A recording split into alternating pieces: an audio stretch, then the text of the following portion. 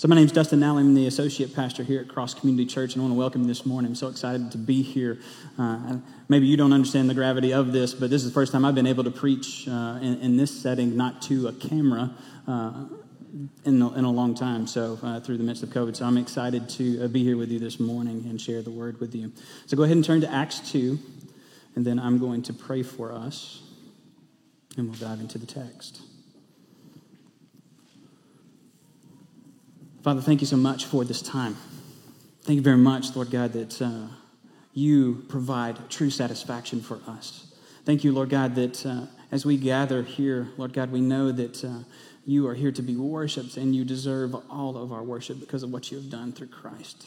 Thank you for the representation of these first Christians in Acts that we'll talk about again this morning, and just praise you for their testimony, Lord God, and what you did faithfully through them. Be with me, Lord God. Help me to present your word, Lord God, and help, Lord God, the word do its work in lives. Father, may we all be changed when we walk away from here. I pray for those that do not know you, Lord God, that are just testing out the waters, that they'll see the evidence from the first Christians and from the testimony of our lives today, that you are real, that you are on your throne, that you're seated, that you are sovereign, and that they can place their faith and trust in you. Father, so be with us now, and we love you. It's in Jesus' name. Amen. All right, we're going to dive back into our text this morning. We're in Acts 2. I'll set the frame. I'll go ahead and read it together, and then we'll dive in. And they devoted themselves to the apostles' teaching, to the fellowship, to the breaking of bread and the prayers, and awe came upon every soul, and many wonders and signs were being done through the apostles. And all who believed were together and had all things in common, and they were selling their possessions and belongings and distributing the proceeds to all as any had need.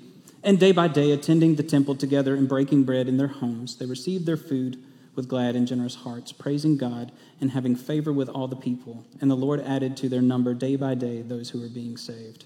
So beautiful passage, one now that you have read and recited multiple times. It should be starting to be ingrained in your heart. So we're excited about that because we dive around God's word. So as you have noticed over the last several weeks, or if you're joining with us today, we have gone through a study in Acts as we see here how the Great Commission is being fulfilled. Those that were presented with the gospel and were changed through new life in Christ, what were they doing at the time? How were they fulfilling what God had commissioned them to do? So at Cross, with this text is kind of the foundation principle behind that, behind how we, everything that we do to make disciples by preaching the gospel. But also, this is played out directly in how we gather, grow, give, and go. Those four kind of principles that we've been talking about. For those of you who are members or have actually attended any of our cross points, you'll recognize a lot of the same material. This is what we go through as kind of our bedrock principles. So the first week, Taylor went through gather and talking about the necessity of the body of Christ to gather corporately together, as well as gather in community groups, smaller groups together in each other's homes as we seek to build one another up in the gospel. Last week, we looked more intently at the body as it grows, and how does the body grow? We grow together relationally, we grow spiritually as we dive into the text, and we continue to grow numerically as the word continues to go out. We expect that God will draw new people in. This week, we're going to finish up our time in Acts by looking at the first century believers from the perspective of how they gave and went as they fulfilled the mission. So, in a real sense, the first 2 weeks reflected kind of this building up of the body. As we dove into the text, we see these Christians as they gather together, they're being built up. But what can't stay the same is they can't remain within themselves and tucked in. So everything now is looking and broadcasting outward as they're giving of their time, talent, and treasures, and as they're giving as they share the gospel with those that are around. So the main idea is a radically changed heart devoted to God will give sacrificially and go faithfully. So point one, through the gospel, God's people give. Very simple. Believers give how? They give sacrificially of their time, talents, and treasures. So over the next several minutes, I want to work through these points. But ultimately, in the heart of every believer, there should be this stirring to give. Giving of oneself to the ultimate glory of God, something far beyond you and me, to something greater, Him, whom we worship. It's truly out of a heart of one that has been richly blessed by the Word of God and by His renewing faith in Him that we are able to be a blessing to others. That's the clear picture that we see in these first believers. So radical was their changed lives that they did not see themselves, their relationships, their attachments to things in this world as the same. Everything had been revolutionized. Everything had been changed. They were a radically changed bunch, and now their lives were given over to something uniquely different that was marked by radical generosity. So what are some of the ways that they give? Again, we talked about time, talent, and treasures. But why do we use terms like that? What do we see? First off, it's what we clearly see in Acts right here. But it sums up really how the Lord sovereignly works through several key aspects of a believer's life and gives evidence actually to that changed life. So, and we'll see this working out in our lives today. This is what we should reflect on, how we minister these outward. We're given a specific time here on earth. We know that, each one of us. All right, life before the Lord's that we are to give. We see that from Psalm 139. Your eyes saw my unformed substance. In your book were written, every one of them, the days that were formed for me, when as yet there was none of them. You and I were born in this time, not some other time, this time. And that is extremely important because what you do with the time that God gives you. What are you going to do with that? We're all given abilities, both physically and spiritually, to be used by the Lord. We see that in 1 Corinthians. Paul tells the church there, now there are a variety of gifts, but the same Spirit. And there are varieties of service, but the same Lord. And there are varieties of activities, but it is the same God who empowers them all and everyone. To each is given the manifestation of the Spirit for the common good. These giftings showcase Christ's power in our life, so we must use them in service for His mission. We're all given some level of resources by the Lord to use to further His mission out. And this shows that the kingdom is far more important than our earthly stuff and our earthly comforts. We recognize this because when Christ speaks to the people, he talks about, in Matthew, he tells them not to worry. Why does he tell them to worry? It's right there in Matthew 6. Therefore, do not be anxious, saying, what shall we eat? What shall we drink? Or what shall we wear? For the Gentiles seek after these things, and your heavenly Father knows that you need them all. God knows what our needs are. But do what? Seek first the kingdom of God and His righteousness, and all these things will be added to you. God's desire for His children is to trust Him with their basic needs. And the resources then that He provides are to be leveraged and used for His kingdom work and benefits of others.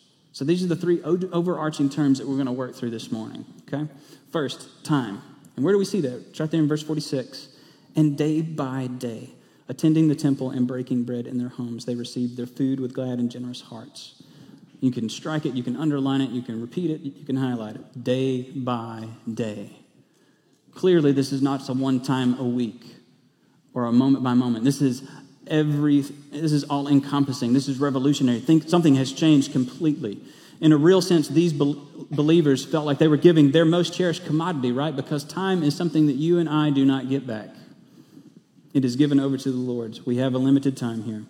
But I want to take a moment and really just kind of help you frame this out, because I know that in our particular context, when we're removed from this time frame, thousands of years, we lose sight of what's happening day by day. You need to look at this culture. What's happening? Predominantly, this is still an agrarian culture. Okay, what does that mean? That means that pretty much all of life revolved around the farming cycle and the production of crops and the harvesting of crops into the new year and storage and cycling back through again and again. And what this means is that it was a longer process, because at this point in time, we're still working with hand tools, we're still working with animal works. So this takes a long process just to put food on the table. Now, second that with the fact that who is over this people? Rome. And Rome was very happy to break the backs of its population. It had no problem squeezing everything out of its people so that the wealthy could remain wealthy. So there's two people groups that are really represented. You have the Romans, the upper echelon of people that could even afford to buy the name to be a Roman citizen, or you were poor. And you had to work, sometimes not even on your own land, but you had to work for all of this. So you have all of this in play. Now, read it again, day by day. What sacrifices had to be made when daily work had to be done just to put food on the table, just to make ends meet, just to make sure that your children were provided for. It was a sacrifice. But to the people of God, this was a sacrifice worth making. They saw this as a valuable. This system of economy provided no savings plan, no social security, no idea of welfare outside of making sure that the wealthy remained wealthy. But yet, for the people of God, they didn't care anything about that. They were meeting together. They believed and clearly thought that time together, time to learn, time to serve one another was of immense value. And look at that. We know that. Look at the testimony. It's so good, right? You just miss these things if you just gloss over it. Together and breaking bread in their homes and received food with what? Glad and generous hearts. This is the heart of the people. And as Taylor preached a couple of weeks ago for gathering, we must prioritize what? How are they doing this? They're gathering together. If we flip right over to Acts 5, we see it right there in Acts 5:42. And every day in the temple and from house to house, they did not cease teaching and preaching that Christ is Jesus. The precious commodity of time was valuable enough for them to spend on the worship of our Lord and in work of ministry. Think of this weightiness again and reflect back over to Hebrews 10, which we talked about last week. Let us consider how to stir one another up with love and good works, not neglecting to meet together, as is the habit of some, but encouraging one another, and all the more as you see the day drawing near. So let me see if I can let this hit home again for us this morning. What are we prioritizing in our daily lives? Right? Is it devoted to work? Is it devoted to entertainment and play? Is it devoted to your boating or golf game? Sorry for those of you that boat or play golf. A number of extracurricular activities. Is it devoted to leisure like your Netflix show? Or is it truly devoted to the weightiness that we have been called to as we seek God in his kingdom? And let me be fair. It's not necessarily that these things are all bad. But truly, for many of us, it is a real struggle to honor God with our time that he has given us because we're constantly filling our schedules with the secondary activities that are not prescribed, whereas this is prescribed by our Lord for our sanctification, for our growth, and for our Christian maturity, and so that his word continues to go out. So don't tell me that you struggle with the Bible study when you're all caught up on the news feed, when you're all caught up on the newest show, when you're all caught up on the newest fashion. And I could go on and on and on. Don't tell me that you can't spend time with the Lord. You're prioritizing something else. And the people of God got that right here. They saw something greater, something that was truly life for them. And they decided to dive deep into it. So we will be held accountable for our time that we've been given. So let's strive not to waste it. And according to the writer of Hebrews, this was mission critical because the gathered body served to stir our affections. I mean, think about how awesome it is as we gather together. We are stirred and equipped each and every week to go out and continue to minister the gospel because it's hard out there. We need one another. It's dry. It's weary. All of our work comes up as ash, and we come back and we gather together to remember and reflect over this great God that we serve, and we're renewed in our strength again. Our affections are stirred for his mission, which leads us to the second part, how we use our talents. And we see this in other places, not just in 1 Corinthians, but in Ephesians 4. Well, how are the talents played out? And he gave the apostles, the prophets, the evangelists, the shepherds, and the teachers to equip the saints for the work of ministry, for building up the body of Christ, until we all attain to the unity of the faith and of the knowledge of the Son of God, to mature manhood, to the measure of the stature of the fullness of Christ. The gifting of the body is meant to strengthen and continually fuel the mission of God. How beautiful it is when believers use their gifts and watch as God grows his people. I just want to take a moment and just reflect over a young lady in our church that loves well, that expressed to me even last week just her personal gifting in hospitality and care. And if you know this lady, and I'm not going to say her name, you know what I mean. When she came up, she said, "How are you doing?" She meant for me to give her an answer, not just "I'm fine." Which, of course, I tried to work around and be like, "Oh, I'm fine, I'm struggling like everybody else," and blah, blah, blah. And she pressed in further, "No, how are you really doing?" And really, it almost brought me to tears. And quickly, she was like, "I want you to know that I'm praying for you." And I know that she does.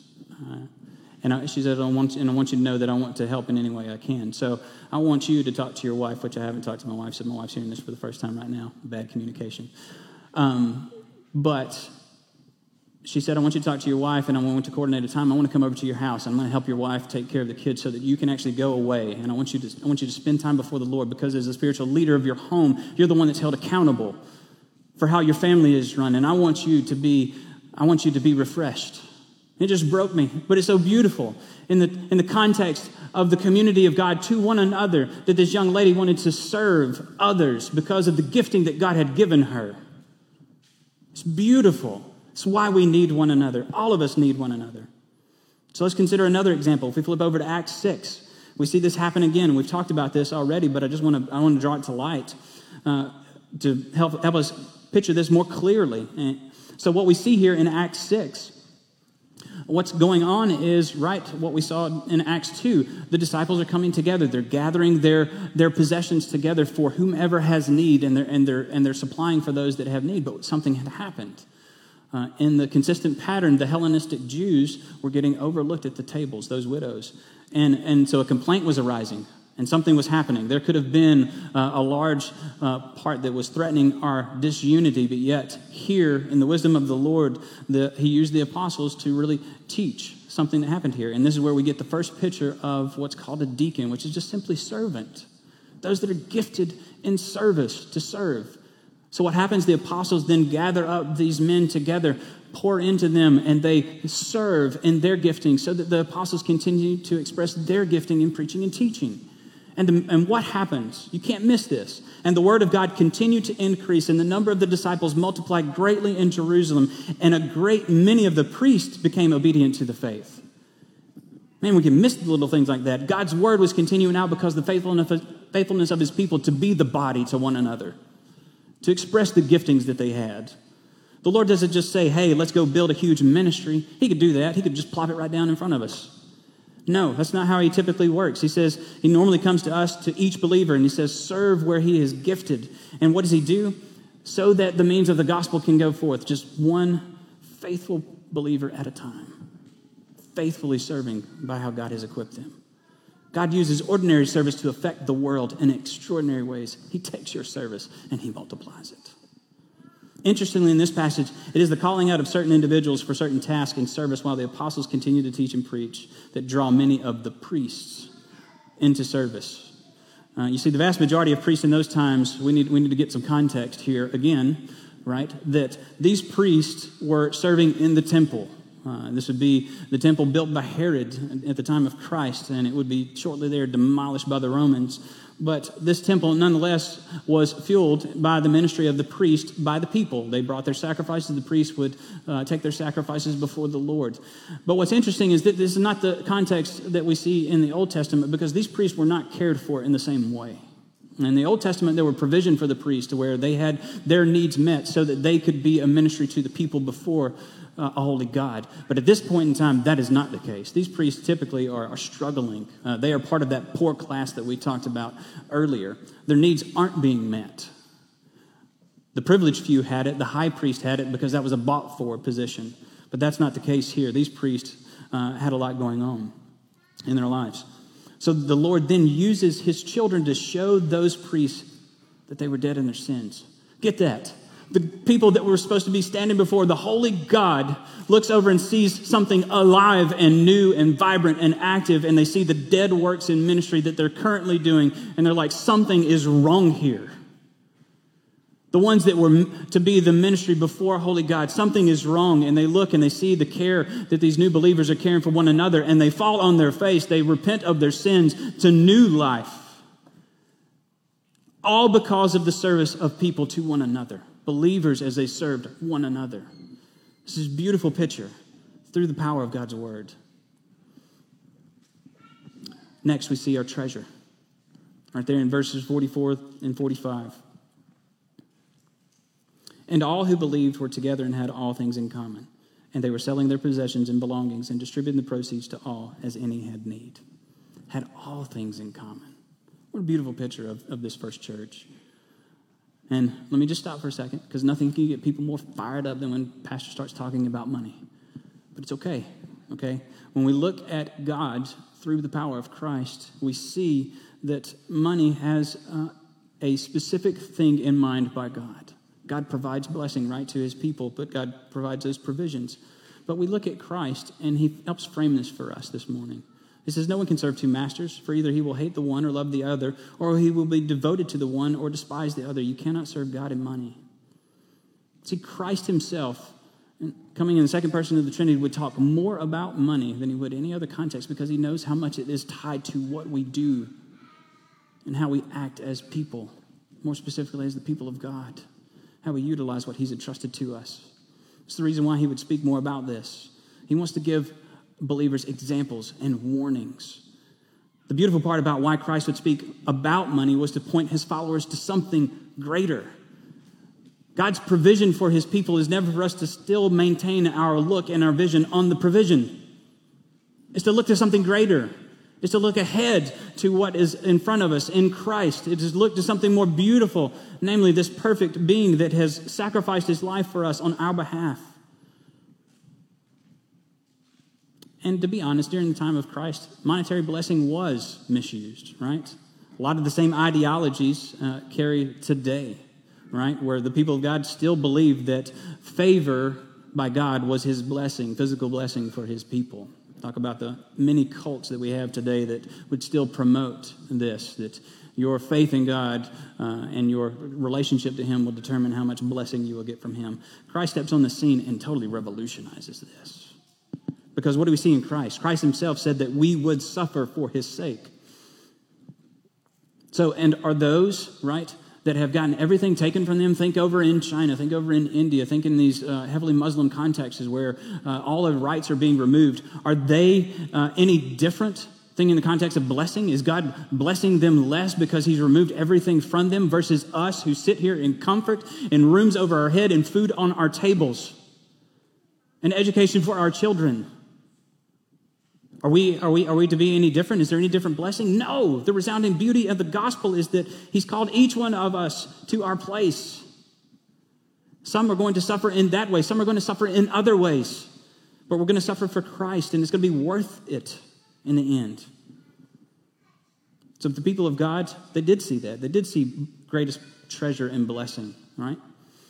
In the Old Testament, we need to look in context as well, that the Old Testament did reflect over God as he would be a blessing to the people of Israel. But we dare not miss the fact that as God was pouring out blessing to the people of Israel, it was both to be a witness to the people of Israel that God is reigning supreme and that they needed to serve and worship him, but it was also a picture of the gospel to the outside watching world that, hey, God is here and present. Look in. Look in. So those nations that were surrounding Israel could look in and say, there is a God in Israel. We need to serve him. It was to be a picture. It was always meant to be something to point us to something greater, namely God himself.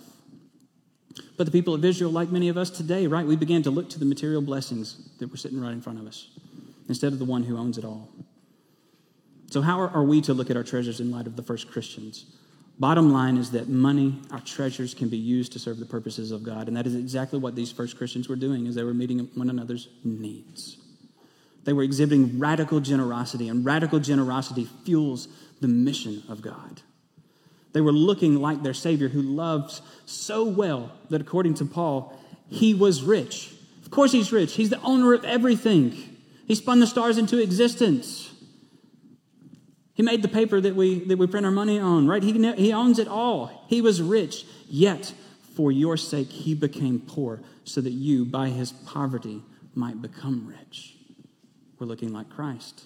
The sheer act of adorning Christ, this second person of the Trinity, when he put on flesh and became a man, lowered himself. He became poor for our sake.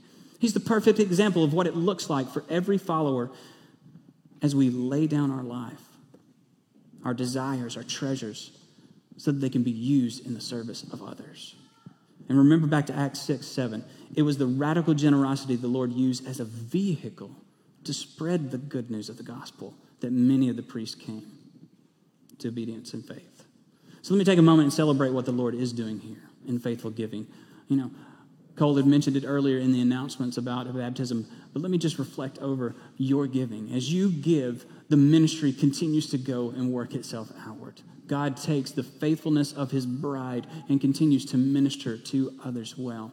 We see this in outreach ministries. We have a number of parachurch ministries that we partner with, that your giving and tithes the Lord uses to spread ministry to the people that you will never meet. Not only that, we have benevolence needs that come in, especially in the midst of COVID. We're so thankful for the blessings that the Lord has provided for this community because I get to sit and meet with these people.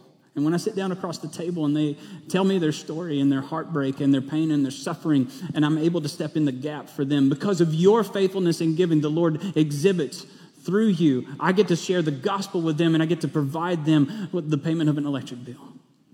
I get to supply them with food. Meet with them week in and week out. Thank you for your faithfulness and your provision, church. This is what God is doing and what he's moving. I could go on and on about this. You don't even know that there are thousands upon thousands of missionaries spread across the entire globe in the darkest recesses of this world where the gospel is not proclaimed, but there are missionaries there on site because of your faithful giving. That's what the Lord is doing through your gifts and offerings as he multiplies your sacrifice. It's the beautiful gift of the Lord. That's what he does.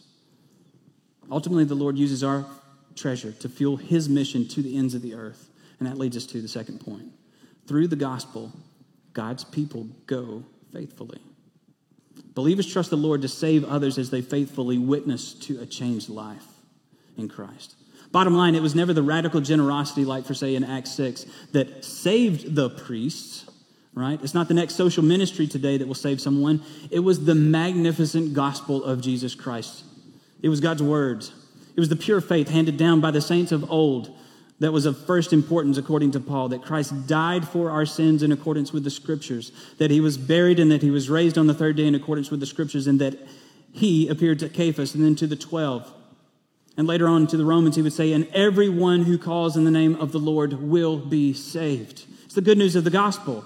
It's because we have been rescued, redeemed, and restored that we cannot help but go, no matter the circumstances. Look at the outcome of those that came to faith in Jerusalem, even after persecution breaks out against these Jews by Saul, who would later become Paul and then be a missionary to the Gentiles. And then here we are because of his faithfulness to go and to share the word with the Gentiles who would place their faith in him. Even through persecution, according to Acts 8:4, those who were scattered went about preaching the word.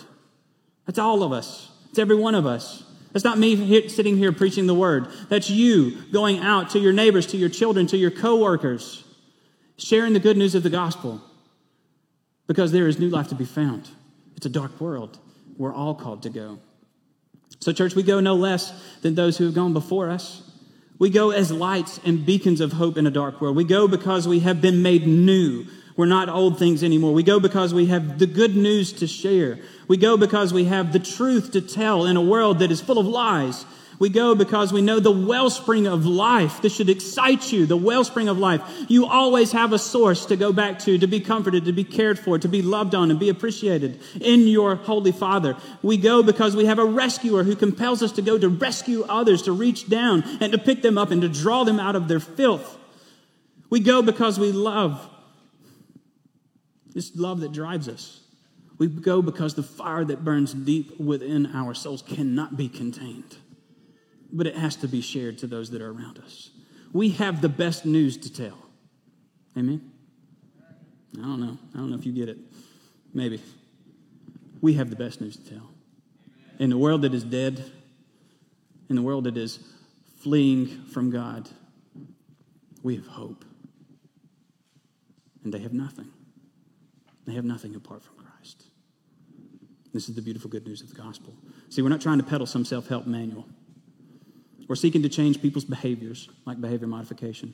No, we're simply sharing the good news that leads to new life that will carry us into eternity. And get this, let's finish Romans 10:13 where we started. For everyone who calls on the name of the Lord will be saved. How then will they call on him in whom they have not believed? And how are they to believe in him whom they have not heard? And how are they to hear without someone preaching? And how are they to preach unless they are sent? As it is written, how beautiful are the feet of those who preach the good news. But they have not all obeyed the gospel. For Isaiah said, Lord, who has believed what he has heard from us? So faith comes from hearing, and hearing through the word of God. Right there in Acts, those who were being saved. These new believers were coming because the Lord, through the faithfulness of his children, were drawing people to himself. And as Paul would tell the Corinthian church, but thanks be to God who in Christ always leads us in triumphal procession through us, spreads the fragrance of the knowledge of him everywhere. Get that. Just picture it in your mind, the fragrance of the good news of the gospel. It's an aroma to be felt, to experience. The good news. We are the aroma of Christ to God among those who are being saved and among those who are perishing. To one, a fragrance from death to death. To others, a fragrance from life to life. Who is sufficient for these things? For we are not like so many peddlers of God's word, but as men of sincerity, as commissioned by God in the sight of God, we speak in Christ. That's our calling. And notice that the account is stating that it's not just the apostles who are sharing the gospel. To share the good news of the gospel is not for the rock star evangelist. It is for everyone. Elton Trueblood said it this way: evangelism is not a professional job for a few trained men, but it is instead the unrelenting responsibility of every person who belongs to the company of Jesus. The reality is that the true community is striving to make God's glory known. We challenge one another to not only learn and grow in God, but to communicate the gospel that so richly came to us. We cannot suppress this wonderful news. It must be shared with the world. And in a community, we have the privilege to walk alongside. So let us walk alongside one another as we work in these specific contexts. So in conclusion to this series, we have to walk away from Acts. I want you to notice something that I hope is rather peculiar and actually quite simple. The account in Acts shows the beginning of the church, that it was founded on ordinary people doing ordinary things like gathering together for worship, reading God's word, growing closer to one another relationally, and by fellowshipping in one another's homes and places of worship, by giving of themselves and who God had created them to be. You know who you are. To them wholly to the mission and faithfully going to share the good news of the gospel. These are simple. It's not hard to understand.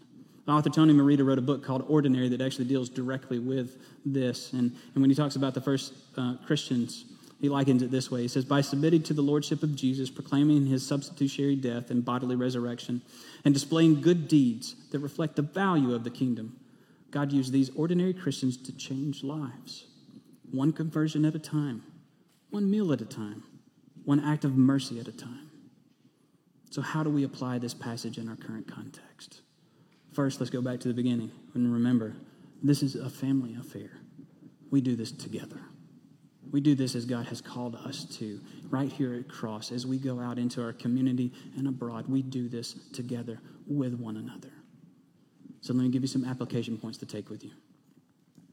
Number one, if you're here and you're not connected to a community group, then first and foremost, you need to connect to a community group. This is kind of the lifeblood of what happens behind the scenes at Cross as we gather together in small local groups to pour into one another, to serve one another, to read God's word together, to be encouraged with one another. Or if you've been here and you have the ability and you've been connected to a community group, it's time to start one in your neighborhood for people that have yet to experience this. So connect to a community group. Join a ministry team. All right? And COVID has had massive impacts on us, okay? Just like everyone else. And in that, it's affected a lot of our volunteers. But perhaps now the Lord is calling you out to serve in the gifting that you have been given. You don't stop expressing your gifting just because some disease keeps you at home. It's not how this works. Okay? The mission of God still goes forward, no matter what the circumstances are. Join a ministry team. Connect. 3, probably a little bit more difficult for some. Commit to faithfully share the gospel with a child, neighbor, coworker once in the month of September. That's 12 times a year. That's pathetic. But bottom line, it's a starting point. And here's the problem. And this is why I set the bar low so that you can accomplish it and you can see the good work of the Lord as he faithfully uses you. But so many of us have run the gamut of more Bible studies and growing deeper in maturity in Christ, and yet we have yet to share the gospel in years. Some of us decades. Shame on us. The gospel is not something that was just came to you to stay with you. It came to you to go through you to another. It's meant for others to be shared, not for you to hold to yourself. So commit to sharing the gospel with someone this month. Remember, it is our responsibility. It's not our responsibility to save anyone.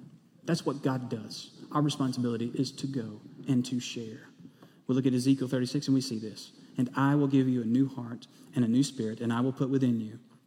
And I will remove the heart of stone from your flesh and give you a new heart of flesh. And I will put my spirit within you and cause you to walk in my statutes and be careful to obey my rules. God himself is the one that changes hearts. You are called to go. I am called to go. Number 4, pray and seek out how the Lord will use you to disciple others. It doesn't just start with evangelism. The call to make disciples flows naturally into relationships that require you to pour your life into others. You who have been a Christian for years, it's time for you to take a next step and pour into someone that is a babe in Christ, that perhaps for the first time is just making headway. And they need you to come alongside them to teach them the ways of the Lord, to disciple others. This is the great calling. So pray and seek how the Lord would use you to connect with others. Contact me. I'd love to connect you up with somebody, with newer believers. I'd love to help you in that process. And we'll continue to talk more about that. But 5, and lastly, this is probably most important. For those of you that came here that you just wanted to check out what this whole church thing was about, or maybe you've been playing church all your life and you're just here, and maybe for the first time you've heard the gospel and its clarity, then your point and your starting line is for you to submit your life to Christ today. Not to stop. Don't wait. Don't tarry. We've already talked about that your time is limited. You have a limited time. Now's the time that the Lord has given you to submit to him. So as Grayson comes up, we're going to bow our heads in prayer, and we're going to prepare for the Lord's Supper.